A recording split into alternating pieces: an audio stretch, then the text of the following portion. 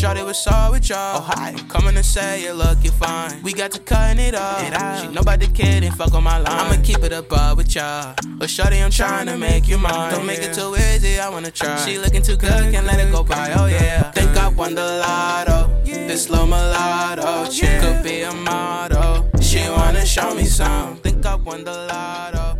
All right, today we're here with TH and Jordan, and we have a really fun episode. We're going to be talking about European basketball a little bit. At the end of the couch episode, Jordan Butsy and I kind of got into it, and it kind of like sparked this idea, and we want to talk more about it because I think there's some stuff there that we wanted to get more into, but you know, it was a side tangent, so we didn't need to get super in depth on it. And then we're going to be talking about the Nets and how hot they've been, and then we're going to wrap it up by giving our panic level or we're going to call this the concern meter for 4 teams, 2 from the East and 2 for the West. So stay tuned for that. So starting off with European basketball, it's just been, I've noticed this from watching that there's this influx of European basketball players that are coming and making a big name, and all of them are very unique. I have a running list here, and granted, I'm missing a lot of people, so don't get too upset if I miss someone. But Victor Wembanyama, Giannis, Jokic, Luka, Gasol brothers, Dirk Nowitzki, Tony Parker, Rudy Gobert, Bojan Bogdanovic, Bogdan Bogdanovic, Kristaps Porzingis, Larry Markkinen, just to name a few.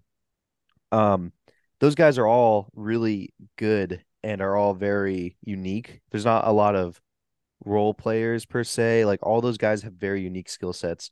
You look like the Gasol brothers. Kobe was quoted as saying like he was very surprised at that time that those guys who were 7-footers were able to handle the ball and pass. And Marc Gasol was known as being one of the best passers, and Pau was known for like his like really solid jumper, like mid-range jumper, and his passing ability as well, which was just kind of unheard of for 7-footers. You look at Rudy Gobert, just like unique big guy, unique defensive skill set. Same with Bojan Bogdanovic. I mean, Bojan and Bogdan are probably the most role players on the list I gave out, and both of those guys are relatively unique.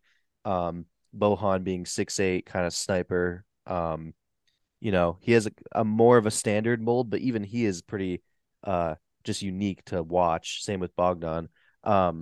So we wanted to figure out why this is the case, like why these guys are coming over and what is setting them apart from the US, and why are some of the best players in the world coming from Europe right now. And we went in depth. So Jordan, we'll start with you. What did you find?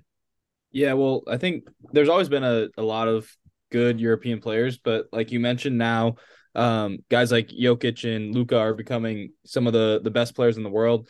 And so, yeah, I mean, we wanted to look into it, and I think it's pretty evident that Europeans are generally just less athletic than the American players, and that kind of forces them to work on their skills more at a young age, and they can't just coast and get by being, bigger, stronger, more athletic than the people they're playing against. So you see guys, like Luka and Jokic, who are, Luka's 6'7", great ball handler, Jokic 7, whatever he is.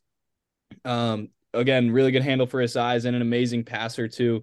And the other thing I think is super clear with European players is their footwork. And that seems like it's something a lot of American players don't really learn until they get to a very high level. Even college kids don't have great footwork. And when you see these European players come over to the NBA, like it's clearly something that they've been coached on and have been working on for quite some time. Yeah. It's very, very unique. The footwork is definitely something that sticks out. Tori, I know you mentioned Dirk Nowitzki's coach in Europe. I know he is a big pioneer of the footwork. Can you get into that a little bit? Yeah, no, I mean, definitely. I mean, I also before we get on Dirk and everything, I wanted to talk about a little bit. I feel like we didn't get to talk about Arvydas Sabonis at all. Yeah.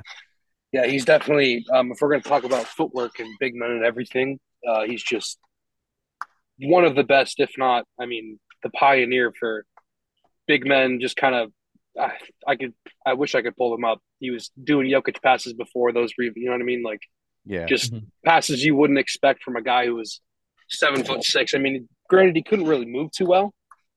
That's that was one of the limitations. I think that's also a limitation for guys, obviously his size, but just overall, like Domantas Sabonis, especially, I think he is one of the most skilled big men in the league at the power forward. I mean, it's just I don't know overall like rebounding.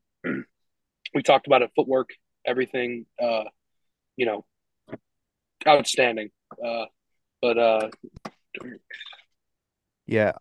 Also one random player that I think is like um I don't know, just someone that was insane for the time and I think would be really, really would be a star nowadays.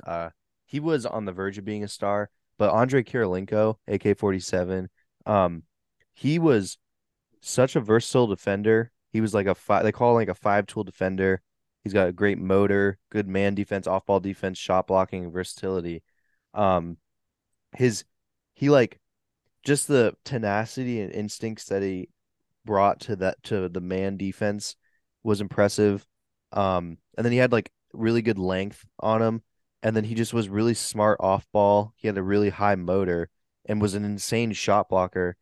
Um, he was a just revolutionary defender, and he had a really underrated offensive game as well. Um, he was a great, like super solid passer, a great cutter. He drove the ball with again tenacity, and then he was really, really good at drawing free throws in a time or like drawing fouls and getting free throws in a time where they didn't do that as much as they do nowadays. Um, I think Andre Karolinko would have really killed it in the NBA. I mean, he was great in the back in the day, but I think he's underappreciated and often forgotten. And I know he's a product of the European basketball system. There's other guys like Detlef Schrempf, like there's just a bunch of guys. And even like you look at they talk about like Clint Capella out of Switzerland. I believe yeah, he's from Switzerland, I think. Yeah, yeah, yeah. he's kind of a unique big man because he's 6'9", but he plays like a solid, great defense, and he's really fundamentally sound. What I've noticed is that all these guys are very fundamentally sound, and a lot of guys that they draft from America, they're called like projects, and you do draft projects from Europe as well, but you leave them in Europe to get better. Whereas here, we draft these project guys based off the one attribute that you think is good. So, for example, like if you draft the Thompson twins in the draft this upcoming year, both of those guys, you're drafting them because of their athleticism upside, but they have questions about their shooting and their offensive game and their defensive game. But if you were drafting a European guy, I would feel more comfortable because they're more well-rounded. You're not going to have as many questions about their shooting or their ball handling or passing, things of that nature, because that's what they're good at. And they're taught all that from like an early age. And let's going forward. I think so. In research, I found one thing that really stuck out to me was um the competition level. So the US, everything is based on age. It's not based on skill level per se. So you always play within your grade. Um, I found this interesting. You could play on the national team for in Europe at age 13. Um, there is no age-based skill making. It's age-based matchmaking. It's skill-based matchmaking. So if you're good, which Luca was playing professional basketball at like 16. So if you're good, you're just playing with adults. Um, I think that's something that really stuck out to me. And then the other one is called youth academies, where basically it's these academies that are from larger teams. So example would be like Barcelona has a Barcelona Youth Academy. I believe that's the one that Luca went to. Um, it's like a school where you do basketball all day and then on the side you do school, but your main focus is your sport. That's something that's really interesting to me, and I think that's why these Uh, kids are getting better. Dirk went to the Institute of Applied Nonsense. His coach was Holger Geschwender, and it's been a thing since 1995. It's just an academy in Wurzburg, Germany. It says. Yeah. And he basically, his whole thing is he calculated the optimal angle of a jump shot to be 60 degrees. And that's what he teaches there, is to try to get your jump shot at an optimal angle of 60 degrees. So, Wow. Yeah, and I remember yeah. him doing like I remember him like watching videos of him, and he was doing like tennis ball dribbling work and like stretches when no one was doing stretches. He was doing these like ridiculous stretches and footwork exercises, which nowadays you're seeing a lot more changes in how people train and everything. But like the idea a while ago, the idea of going and training for a week without even touching a basketball, but training for basketball using all these different methods would be pretty surprising. So, yeah, that was something that really stuck out to me were the youth academies, the age, the competition level. Another thing is they genuinely call less fouls in the European professional league.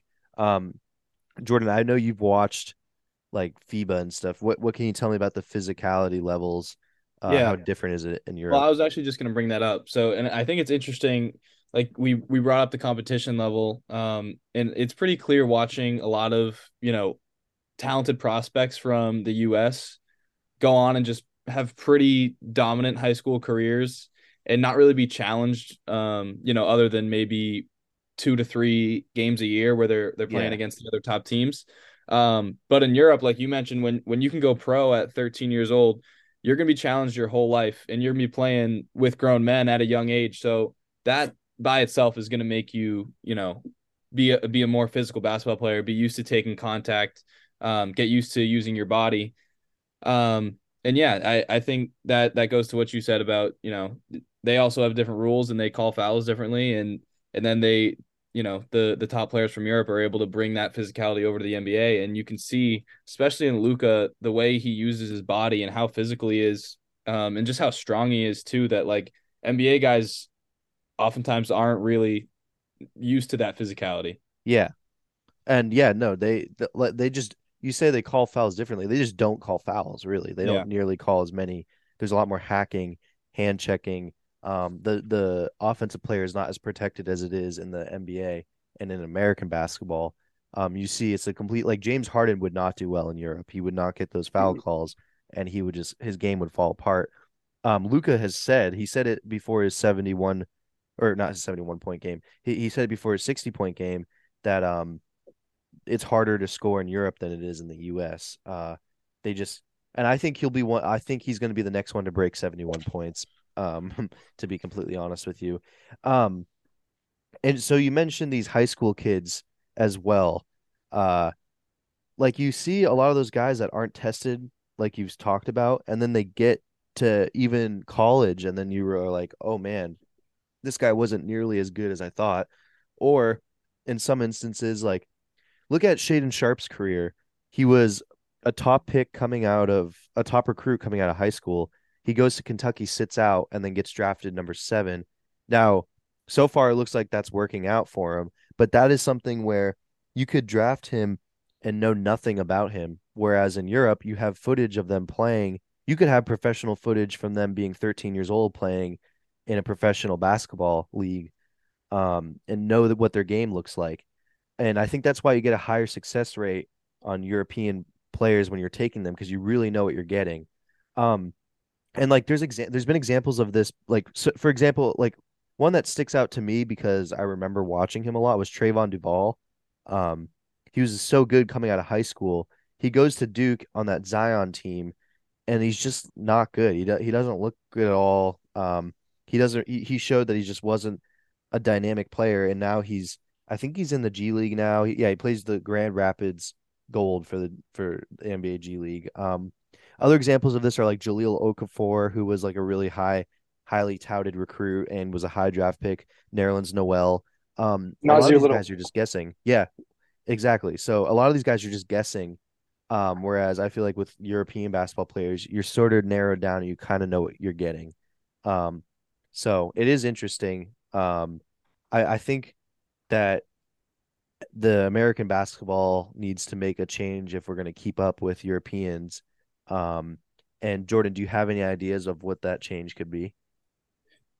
I mean, I don't know. Like, I don't know if it's that we're getting caught up, by Europeans or like we have to make some significant change. I think we just have different systems, and it's clear like when you have the freak athletes that America has, like it's tough to tell them to not use that. Like you want them to use their athleticism. And we've seen, like guys like Jason Tatum, make it work their whole career and then develop the skills as they progress, and it works, just as well as that European style. But I do think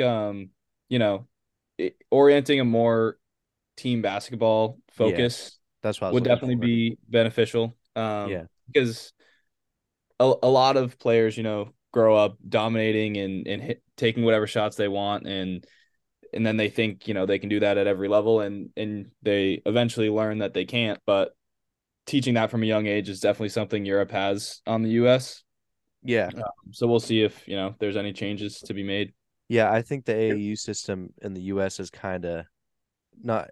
I think it helped make a lot of players, like make a name for a lot of players, but I think it's going to end up hurting us in the long run. You watch these videos of these like 8-year-old kids playing AAU. They're not passing, they're dribbling, they're doing cool moves, but they're not getting anywhere. Like the thought that comes to mind is like watching Julian Newman play, where he's just dribbling, but he's not going anywhere. He's just doing crossovers, and then you just sit there on your butt and wait for him to do something. Yeah. And Mhm. stuff like that, where they kind of get an ego. And then you're watching like 8-year-olds like chirp each other and like clap in each other's face. You're not getting a lot of that in Europe. You're getting um just fundamentally sound basketball. And I think at the end of the day, basketball, as much of as it is a sport, it's also a business, and you need to put out a solid product for people to watch. And I think people are going to start to get tired of this um, very like one-sided offense that we're seeing right now, where it's one guy kind of just taking over. I think people are going to start to get tired of that. I think people are going to want to um, go back to a more team-oriented sport. You see checks and balances always. It's always right now the offense has everything, but it's going to go back where they're going to give the defense some leeway to catch up. So it's going to be interesting. Jordan, Yeah. you had I, something? I think it's interesting because AAU is meant to develop players individually, and Yeah, sometimes that leads to guys, taking bad shots and being ball hogs and that type of stuff. I think there's a way that you can develop players individually, in practice, and still allow them to, be themselves on the court, but at the same time play fundamental basketball. yeah. And a lot of AAU programs do that really well, but there's also the other side that don't. So Yeah, it is. It's tough. TH, have you noticed anything about these European players coming over? I mean, honestly, I agree heavily with the AAU thing. If we're going to talk about the disadvantages that we have in America, but I think especially European players, they just kind of have. I want to say they kind of have more balls. You know what I mean? Yeah, Like it's just like they're obviously in a very different environment. I feel like I don't want to sound like a weird, or I don't want to down talk America, but I feel like a lot of especially in recent times we were brought up very softly, or some people are yeah, brought up very, I mean, like not a lot of hardship. And I think that I'm not gonna say that Luca had to like farm potatoes for the first 5 years of his life, but I'm saying like I think yeah, he was, he pretty much he had to do things. He had to do a lot more mature things at a young age. Playing for I think it was Real Madrid or that yeah. basketball club or whatever. But you know, the main thing is definitely maturity and just being an overall having kahunas. That's an Being mature. interesting Yeah. point. I didn't think of that. Like you think about Eastern Europe has not had stability or non-hard times ever, Hmm. ever, or for a minimum from the 90s. You go straight from Yeah. the Yugoslavian war, which that would affect Jokic, and a little bit of Luka, I would guess, but it would be like Jokic, the Bogdanoviches are probably affected by that or were affected by Hmm. that. And then you go from there, you have like Ukraine has had conflict predating what's going on right now. Yeah, none of these guys have had. Russia. Oh, Boban's documentary. He talks about he's from Serbia as well. I think no, Boban is Yeah. from. Or Let me look that up. is it Hold on. Czechoslovakia? No, he is from. Yeah, he's from Serbia. So Jokic, him and Jokic are from the same country. He was there during the Yugoslav wars, and he was talking about how he wouldn't be allowed to go outside, and they were just like trapped inside all the time. And I think to your point, like that makes you a tougher person. You start thinking a little bit less about, you know, what we take for granted as Americans. And maybe when you get an opportunity like to play basketball in an academy, maybe you're more focused on basketball. Whereas Yeah. in America, because I also have noticed that these European guys don't become like celebrities as I mean Wemby did, Luca did, but really from there it was like Giannis was a no name coming over. None of those other guys were really like TikTok Boban was a famous no or name, and he whatever. made himself a name Yeah, in the NBA for being like a nice, funny e- guy. So exactly. Like, but there's a lot of these guys like we know, like the Ball brothers, for example, were like celebrities in high school. That's got to affect your ego. So I don't know. We've probably gone too long on this topic, but I thought it was really interesting, and I think that um Europe. I think eventually Europe is going to start to take over. the downfall of U.S. basketball will be over I glorifying mean, the high we've seen school it. basketball We've seen players. it in like World FIBA play when it's like the U.S. goes like we're still a little bit better, but we're getting tested for sure by like Serbia and Slovenia and Argentina's a Argentina's really getting good good. team. Yeah, Argentina. Spain's obviously been, The African countries are starting to catch up as well. But yeah, Argentina's been like South America's been really solid. Because they kind of follow that European system as well. So I guess, but the one argument you can say to that is, we're not technically allowed to right now use NBA players to an extent. Like we can use people that kind of like bounce around, like G League out of the NBA, but we're not technically like we don't have. I'm pretty sure that they put a rule in place for that, but I mean, obviously for other countries, there's no limitations. Like Giannis could probably play for Greece if he wanted. You know what I mean? Like yo, yeah. No, that's but The yeah, I NBA know what you're players saying can though. play, but they just don't. Like the Oh, American I thought it players just wasn't. Oh, no, they they just just don't. weren't allowed. No, they can, they just don't because they're like, well, a lot of them are worried about load management. Like Tatum, I was worried about Tatum Um, playing because he went from the finals to playing in the World Cup or whatever, and I was worried about um that's a lot of basketball that he was playing for USA basketball. you think we'll see another dream team by the time we? I don't know. I really don't know. I think it would have to take a dream like Serbian team, you know, winning or something for us to assemble a team. But I also don't know if a lot of Americans care about it like they used to. So, it'll be interesting to see what happens. We're gonna take a quick break and then we'll come back and we're gonna talk about the Nets. All right, we're back. We're gonna be talking about the Nets. We wanted to do this a couple days ago, and of course they lost. So, I know they're coming off of a loss, but they were on an 11 game win streak. They've been looking completely dominant. Um, Jordan, we'll start with you. What has stuck out to you about the Nets, and why do you think they're just absolutely dominant right now? I mean, I think you got to start with KD because it's kind of obvious Yeah, just how much he's impacting that team. Definitely in the MVP conversation, but there's so many guys in the MVP conversation that doesn't even like it's not even that crazy to say.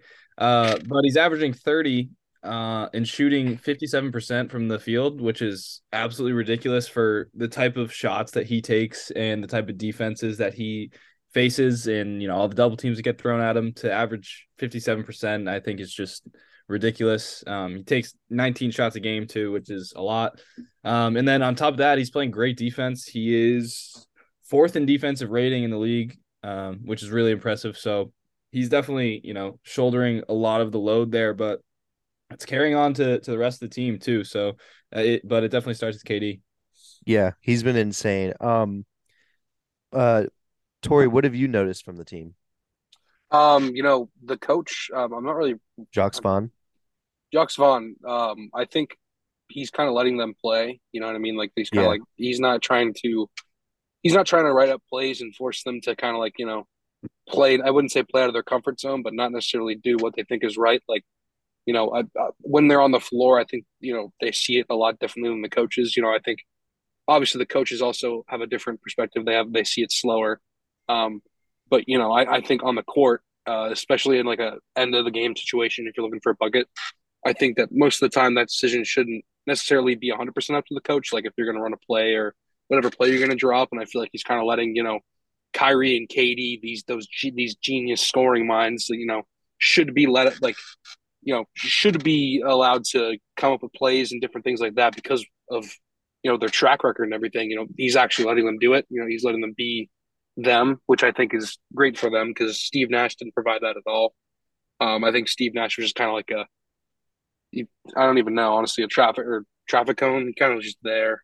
But overall, yeah, I think it's just the play, like you said, from KD. I also think Kyrie is stepping up a lot. I think I actually have it right here. It's like 26 a game from 50 from the field, 40 from three. 5 and 5, about a steal and a block a game. Like that's really good coming from your point guard. So I mean, he's playing like he should be playing, and that's definitely the two or one of the big main reasons why they're having that success right now. So Yeah. So I want to talk about the coach. I think the coach has stuck out to me, and then just his defense, the way that he has this team defending right now is the most impressive thing to me. They have the number one defense in basketball right now. They're first in blocks per game, which is which they average 6.8 blocks per game. Second is Memphis at 6.1, and third is Indiana at 5.8, just for a little metric. Yeah, they are insane. And Jacques Vaughn does not play you if you don't play defense. So he's incentivizing guys to play defense, and you're seeing it drip down to KD and Kyrie as well. Those guys are actually looking locked in on defense and are playing good team defense. And then from there, the team shooting has been really, really solid. They're second in 3-point percentage behind the Nuggets at 39.1. The Nuggets are at 39.8. From there, the next highest team is Portland at 38.2, tied with Phoenix 38.2. The biggest guys are Yuta Watanabe, has been playing out of his mind with his 3-point percentage. He was leading the league in 3-point percentage for those that actually shoot it consistently. Yeah, he still is. Right now he's at 51.4% from 3-point percentage, which is technically 12th, but you know who's number can any of you guess who's number 1 on the list in 3-point percentage? Malcolm Brogdon. No. Dang it. Rudy Gobert. Nope. Close. DeAndre Jordan, he's at 100%. And that's because he took one and made one. So if you cut out the guys that don't shoot, which is Gary Payton II, DeAndre Jordan, Jordan Shackle, Robin Lopez, Trevor Hutchins, Day'Ron Sharpe, Blake Wesley, Drew Eubanks, Rashawn Holmes, all those guys are like ahead of Ron Harper Jr.'s and Svi Mikhailchuk. All those guys are ahead of Utah, but if you look at their 3 points attempted, none of those guys have more than 2 3-pointers attempted, and then Utah shoots about 3 a game. So he's shooting 60%, and he's 51.4%. He's absolutely been lighting it up. Same with TJ Warren's been shooting really well. And he's been looking good since he came back. Nick Claxton has gotten it going defensively. He's just kind of stopped scoring, and he's just fully been blocking and defending really well.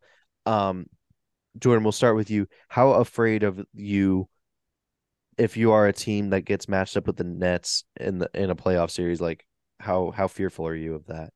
I mean, definitely super scary. I still do think they're the third best team in the East.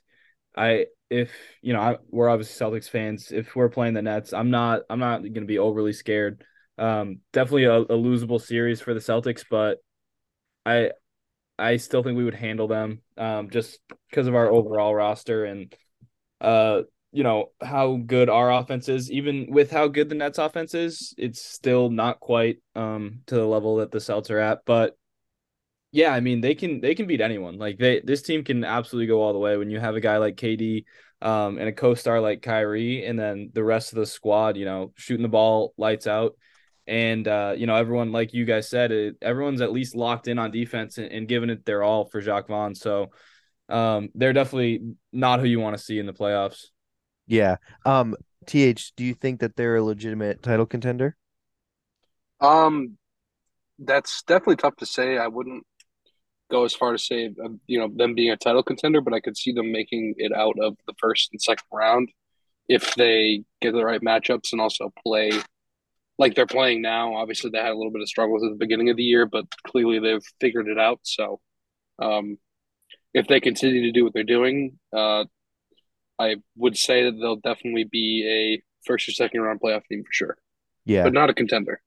really. I think they're contenders. Just because I'm a big proponent of if you have the best basketball player in the series, you're most likely gonna have a chance at winning the series. And I think KD could be the best basketball player in any series that he's in. I really do think that. Um, and Kyrie could be the best player in maybe like 65% of the series that he's in. So I just think those two are tandem. And the way that they're looking right now, I do think they're a legitimate contender. Um, but I mean, like to Jordan's point, it is really hard in the East, so it's going to be a tough road for them. Is there anything else that has stuck out to you guys about the Nets or in this winning streak that just ended yesterday? Well, I do think it's one thing to say is they don't have like an amazing roster where you would think they would be great on defense. And they're not, they're not world beaters on defense. They're not a top team, but They're number the one in the league right now. are they really? Yeah, In what? in defensive, like it's like the defensive metric. Yeah, so I just pulled points allowed and they're eighth in that. Yeah, But yeah, I mean, I guess that makes sense if they're playing at like a slower pace, but that's yeah, so that goes even further to my point. Like they don't have, other than Simmons, they don't have a bunch of guys who are really known for defense. Claxton's really good, but even Claxton is like super skinny, and you could, KD super skinny. They don't have a lot of, strong built defenders on their team, but the effort they play with and you can see the strides that they've made this year on the defensive end and communication and effort. So I think that's, just a huge part of how they've gotten to where they're at. yeah, it's just legitimately just like balls and hard work. Like they've just been fucking going at it. Um, but yeah, to be fair, cleaning it up a little bit, that defensive metric, I don't understand how they're measuring it. I've been trying to figure it out and I can't. They just kind of have it as defense, so it's a little weird. But yeah, they've just been putting it all together. They've been playing really, really well, and I'm interested to see what they do and how far they go. Um, let's transition now. We're gonna be talking about four teams. And we're going to be giving our concern levels for the four teams. Um, these are four teams that I think are underachieving this year, and we're going to be giving our concern levels for their performance so far. We picked two from the East and two from the West. So the first team that we're going to talk about is the Suns. So just kind of talking about them. Booker is out right now. There seems to have been like a change with CP3. Maybe it's age, maybe it's a nagging injury, but I think we can say that he has been playing ridiculously well. Um, right now, I believe they're ranked fifth in the West, and they just have had some issues this season already. They've had some ups and downs for sure. Uh, we'll start with UTH. What's your confidence, or sorry, what is your level of what's the word, concern for the Suns? Definitely, I wouldn't. I mean, I would say highly concerned. I guess. That seems like CP3 is coming to his end. Yeah, His or whether it be his useful end. I don't know how long he'll stick in the league for, but I don't think he's going to be a valuable or a viable championship point guard like I thought he was going to be. Because I mean, last year he was playing like that, but the playoff series didn't really show that too well. But D Book being out isn't helpful either, and I don't really know too much about how DeAndre Ayton's playing or if he's been hurt at all. But I haven't really seen much. I haven't heard much. I would assume that he's not playing outstanding. But just overall, the roster that they have and the way they performed last year, they should definitely be a 3 seed or a 4 seed at least. Playing a lot better than they are right now. And last year they had they still have Monty Williams, coach of the year. So, yeah, I'd say highly concerned for sure. definitely. Yeah. Just to clean up real quick, they're ranked eighth in the West. They are 20-19, so they're one game over 500. Um, yeah. So Jordan, what can you give us your concern level for the Suns? Yeah. So I'm slightly less concerned than TH. I'd say out of 10, I'm probably a 6 or a 6.5. Before Booker was out, they were starting to get it together a little bit. Even with Chris Paul obviously having a big decline this year, he started off the season pretty much as bad as you can start out a season. But they did start to get it together a little bit, and they climbed the standings. And then Booker went out, and these last couple weeks since he's been out, it's been really rough. But I'm still not super concerned. I know Monty Williams is a great coach. And I think the drama with DeAndre Ayton that we were kind of concerned about preseason looks like it's subsided at least a little bit. He's playing, pretty much as well as he always does, pretty much putting up the same numbers as last year. The main reason I'm not super concerned is the West is pretty wide open. I could still see them making a pretty deep run. Obviously that has a lot to do with how CP3 plays and if he can get back to, that level that he's been at for the past few years. But this West is not, there's not any one team at the top that I think is going to dominate. But yeah, I think, the main concern is CP3, and also the team is just struggling shooting in general. They're 20th in the league in field goal percentage. So, and they've just been struggling to kind of overcome that. But I think they can turn it around. Shooting comes and goes. And I still believe in this roster. They have a ton of talent, pretty good depth, solid role players all around. So I think they can still, once Booker comes back, I do believe they can, string together a good season. Yeah, I'm also at I would say 5.5, 6. I think a big part of it is Booker obviously being out. To TH's point, DeAndre Ayton has not been remarkable. 17.4 points per game, 9.7 rebounds. But to be fair, they've been sold. They had to go through the whole Sarver situation, which is just tough to play through. No matter what. Like I'm sure you guys have been at jobs where like there's stuff going on with the higher ups. It's kind of hard to focus at work. It's the talk of work, It's always that happened to me one time where the company I I worked as a cook, and the restaurant I was working at, like the owner got like they just transitions with owners, and it was very weird.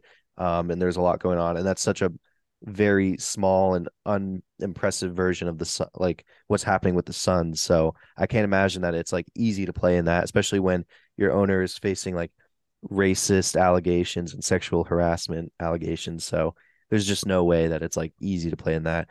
And then not to mention the DeAndre Ayton Monte Williams thing is weird, and DeAndre Ayton situation is weird in general because if you guys remember, he did not want to go back. He signed to Indiana in a sign and trade, but they had him as a restricted free agent, so they matched his contract, so he had to return to Phoenix. So clearly he didn't want to be there. I don't know. They didn't make any moves, so I don't understand why bringing him back to the exact same situation, why you would think that would change anything.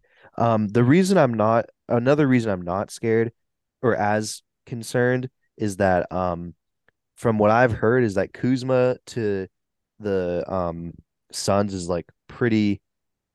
a fairly likely thing. I've heard that that's like a huge rumor that's been going around, and that would really really boost them a lot.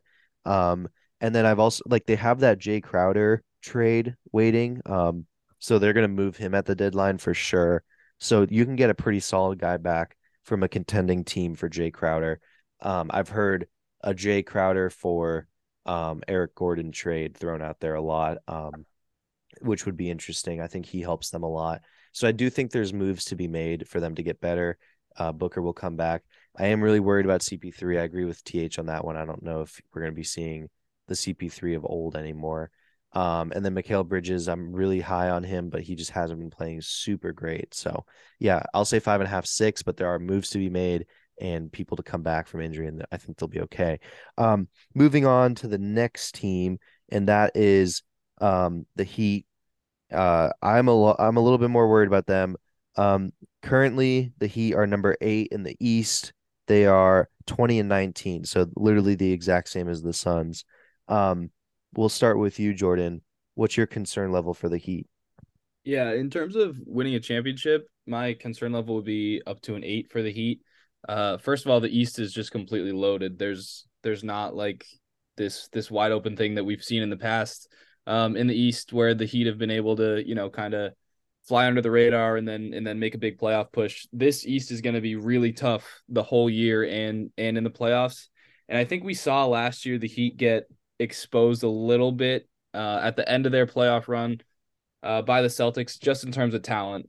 I think we saw like the only way that they were winning games was if, Jimmy Butler was having an absolutely outstanding game and just putting the team on his back. And at the same time the Celtics weren't playing well. So if that's the only way you're going to win games, you're definitely going to struggle. And now this year that's kind of carried over. They just don't have enough talent on offense. I think Jimmy needs more help. And yeah, unfortunately, I don't think they're gonna make a very deep run this year. Yeah. TH, what's your concern level? I mean, I would say just about the same as Jordan, like an 8, 9. Them being the 8 seed is definitely not classic Heat. They're usually around the 5, 4 seed around that, but definitely underperforming. I don't really know. I should have done more research, but I'm not sure if Jim Butler's been hurt that much. I know that Tyler Hero has been playing pretty well, but still, that's not really enough to get them over the hump. Like, that's him dropping 37 isn't gonna. It didn't win them a game, but still, like Jordan said, East is loaded. There's really no room for them to succeed. The bottom tier teams in the East that were usually teams you could kind of get an easy win off of aren't like really a thing anymore. So, just yeah, definitely like an 8, 9 concern level. But yeah, Yeah, I'm the same as you guys. This roster needs a shakeup. Just their bench is really thin. If you're looking at it, I believe it's Adebayo, Butler, Hero, Lowry, and matchup dependent Struce or Martin start. That's already kind of a shaky 5-man lineup. Like Adebayo, Butler, and Lowry's all right. I would rather maybe Hero starts and Lowry off the bench at this point, but if not that, maybe Hero as your 6-man. I'm not sure, but then having Struce or Caleb Martin or Victor Oladipo start for you, that's a spot that needs to be upgraded. And then if you just look at their bench, it's Gabe Vincent, Caleb Martin, Victor Oladipo, Duncan Robinson, Dwayne Dedman, Nikola Jovic, Orlando Robinson, Haywood Highsmith, Jamal Cain, Drew Smith, Udonis Haslam. That's just not the depth that the East and other teams in the NBA have in general is a lot better than what the Heat have right now. But I do think they're a move like the Heat are the team that makes moves at the deadline. They got Lowry. They've made moves before. They got Butler. Like they've made trades and stuff happen. Pat Riley is always looking to make the team better. I think the first thing obviously is getting rid of Duncan Robinson's contract basically with that, and I think he could flourish on another team, but they need to get rid of him. I have heard a couple of different trade things, but I can't remember them off the top of my head. But my first move would be to get rid of Duncan Robinson. I would also look to upgrade the Kyle Lowry spot, to be honest. You guys know I've mentioned this a lot. I'm not a huge Kyle Lowry fan at all. And the way that he hasn't been aging super well. Right now he is 13.4 points per game, 4.5 rebounds, 5.7 assists. So he's painfully mediocre. I think it would be time for you to get rid of him, give him to another contender, try and upgrade that spot. Jimmy Butler is not playing super great. He's 21.5 points, 6 rebounds, 5.7 assists.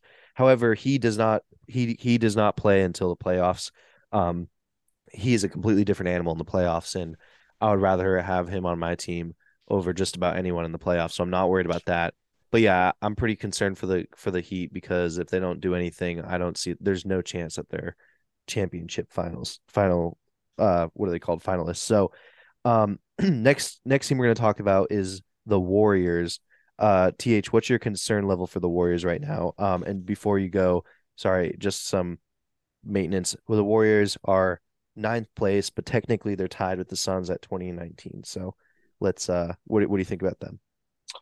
Um, definitely. Not necessarily. I mean, I would say like a 6 or 7 maybe. Um, Curry was kind of, I would say, backpacking at the beginning of the season in terms of the scoring level. Not like how it usually was, where you kind of kick it out to Clay or, at least have it like Andrew Wiggins or Jordan Poole or something like that. I mean, they were still there, but Clay kind of was absent, but he's brought himself back a little bit, but still, they're not winning games. I think the defense is definitely very lackluster. They have really, I mean, Kevon Looney is their really only solid big man. I mean, granted, he does well. It's just, they don't really have that guy. I mean, James Wiseman was going to be that guy for them, but he hasn't been.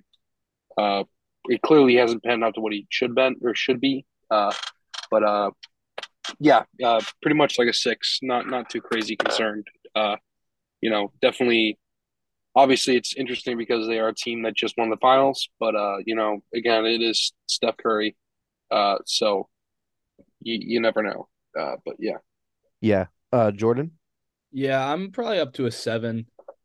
Steph is out and he'll come back, and I expect him to play great like he was. He was, having arguably the best season of his career up until he got hurt.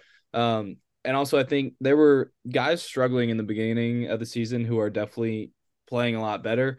Poole, Draymond, and Clay had some of the worst starts to a season that you could have imagined, but they've definitely turned it around a little bit. You still want to see all three of those guys play a little better and start playing, as well as they were last year, or for Clay, maybe even better. But my big concern, Max, is their bench is just super weak. I Yeah. just don't see the depth with them. Their young guys have struggled to make significant contributions. Moses Moody, James Wiseman, even Kuminga.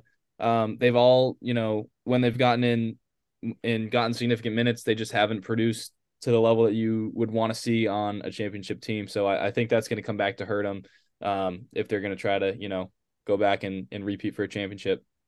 Yeah, so I'm actually the opposite. I'm a 4 right now. They were playing well before Steph got injured, and then I actually thought that they were going to completely fall apart on themselves when Steph did get injured, and I was expecting this to be really ugly. However, they've been all right. They've been, keeping up with everything, playing well. They're on right now, they're on a one, well, they just lost to the Pistons last night, but before that, they were on a 1, 2, 3, 4, 5 game win streak. So they were figuring some things out. Jordan Poole is getting a little bit better. Like, he was horrific. He's been playing better. Draymond's playing well. Clay, I believe he plays well if he has, let's say it's like 3 games a week, he plays well for 2, and then he has like an off game here and there. Or it's maybe even if it's 4 games, he plays well for 3, stuff like that. He just had a 50-point game. I think they're getting back. They've decided to just stop playing the young guys. That, like you said, their plan was to rely on the young guys. Moody, Wiseman, Kuminga. They've just stopped playing them. They've been relying on Dante DiVincenzo and Ty Jerome. Those guys have both been unlocked. Both those guys have been playing really well. DiVincenzo especially. Kevon Looney has been playing solid minutes. He's a serviceable big man. I completely agree that they don't have a ton of bench depth, but you're going to be getting back one of the best players in basketball soon, and I think he'll be good. So for me, I'm really not worried about the Warriors. I never count them out anymore after last year, and I think that they've figured some stuff out while Steph was gone, which is really good because I was worried that they were going to completely flounder. So, yeah, no, I'm not worried about them at all. The next team and the final team for this exercise is the Atlanta Hawks. The Atlanta Hawks are ninth. They are 18-20. They are below 500. I am at a 10 for the Hawks. This team is leaking. They have been, they've just been leaking. They basically have all their information is just out. Like, no, there's nothing they can keep in house. Everything's been leaking. Everyone knows what's going on at all times in Atlanta. I do think we're going to see a Trae Young trade, maybe not this year, but coming up. I do think that that's going to happen. I think that's probably for the best. they're in this weird. I was looking into it. They're in this weird leadership role where Landry Fields basically got kind of like stripped of his power and it got transferred over to someone else. So although Landry Fields is like a co-owner kind of like GM situation, he doesn't have as much power as the other guy that he works with. I don't know. It was kind of a weird financial thing. So that's strange. They basically have an embarrassment of riches on their team. They've got a lot of really solid guys, but um, they need to consolidate those guys into, you know, other other players. I would rather have, instead of having four mediocre players, I'd rather have one good player, right? That's kind of where they're at right now. Like they have Bogdanovich, Clint Capella, John Collins, Jarrett Culver, who I like, um, AJ Griffin, Aaron Holiday, Justin Holiday, DeAndre Hunter, Jalen Johnson's been playing well. Uh, Frank Kaminsky, I don't know if he even plays, but DeJounte Murray, Onyeka Okongwu, and Trae Young. So they are deep, and this team on paper should be good and well built, but really they've been really bad. Trae, I don't know what his deal is. I don't know if he's a winning player, but he needed to make a change to work with DeJounte Murray, and he has not made that change. His usage rate has only gone up. He is just not playing on defense. He got cut on to and left like DiVincenzo open to bring the game to OT. That was fully his fault. Yeah, John Collins has been on the trade block and trade rumors for 4 years now. I think this team is actually in some shit right now. So we'll start with UTH. How do you feel about the Hawks? I definitely say my concern level is probably like a 8 or a 9, something like that. You know, I just stats 22nd in points allowed. So that's obviously defensively, you're not the level that I think they would be playing at with the roster that they have. I mean, obviously Trae Young and DeJounte Murray is an interesting duo there, but I mean, I think DeJounte Murray makes up for defense where Trae Young doesn't provide that much. But overall, it's just kind of been a dumpster fire of a year. I predicted them to finish really well in the preseason, but that just hasn't happened. Clearly, Nate McMillan, or I think Nate McMillan and Trae Young had like a big argument or whatever. So Yeah, I don't really know whatever happened with that. we but, talked about this I on the think, show before. yeah, I think something's going to get shaken up. Trae may request a trade. It just really depends on how. I mean, honestly, I don't really think it depends. It does depend. It depends on where they can find a right place for him or wherever they're going to get the right return. But I think definitely the Hawks are going to end up back in a rebuilding phase in the next year or two. It just really depends on what pieces can land where. So yeah. Definitely a high concern level for them for sure. See, the thing is too, I think they're good enough that if they trade Trae Young, like your return's going to be pretty good, or it's going to be very good because Trae Young is a dynamic player. He's very, very good. I wouldn't expect them, and he's also what sells your jerseys, and he's beloved in Atlanta. So in order to trade him, you really need a nice package, and I think they have the personnel already that if you trade Trae Young, that might not actually be a rebuilding team. Instead, you build around DeJounte Murray, maybe John Collins, maybe see what DeAndre Hunter looks like with more just options to facilitate offense and see where you go from there. Because I feel like DeAndre Hunter has hit a wall in his growth. However, I feel like that wall is Trae Young. There's just not a lot of touches going around. But yeah, I think if you trade Trae Young, you could actually get it where you don't have to go to that rebuild that you've talked about. So it is interesting. Jordan, how do you feel about this Hawk situation? Yeah, I'm in pretty much agreement. I said my concern level was a 9. Trae putting up, monster stat lines, but not doing it super efficiently, shooting 41% from the field and 31% from three. Definitely want to see, better from Trae. And it comes with I think, a lack of chemistry with the team. Like Max said, a lack of ball movement, a lot of bad shot selection, as well as, with that bad shot selection, you sometimes it's harder to hit open shots. Like you start losing your shot. So they're also concerningly third in turnovers per game as a team, which when you watch them play doesn't surprise you at all. Nope. They look like a pickup team at times, and it's tough to watch. But yeah, the East just has way too many teams for this team to even sniff a deep playoff run. So I think, honestly, Trey might demand a trade at some point, and if I'm the Hawks, maybe I trade him before that demand comes. Yeah. I'm really open to trading him. Another thing too is that the reason they're so bad on offense is everyone knows what they're gonna do. They run like the same thing over and over again.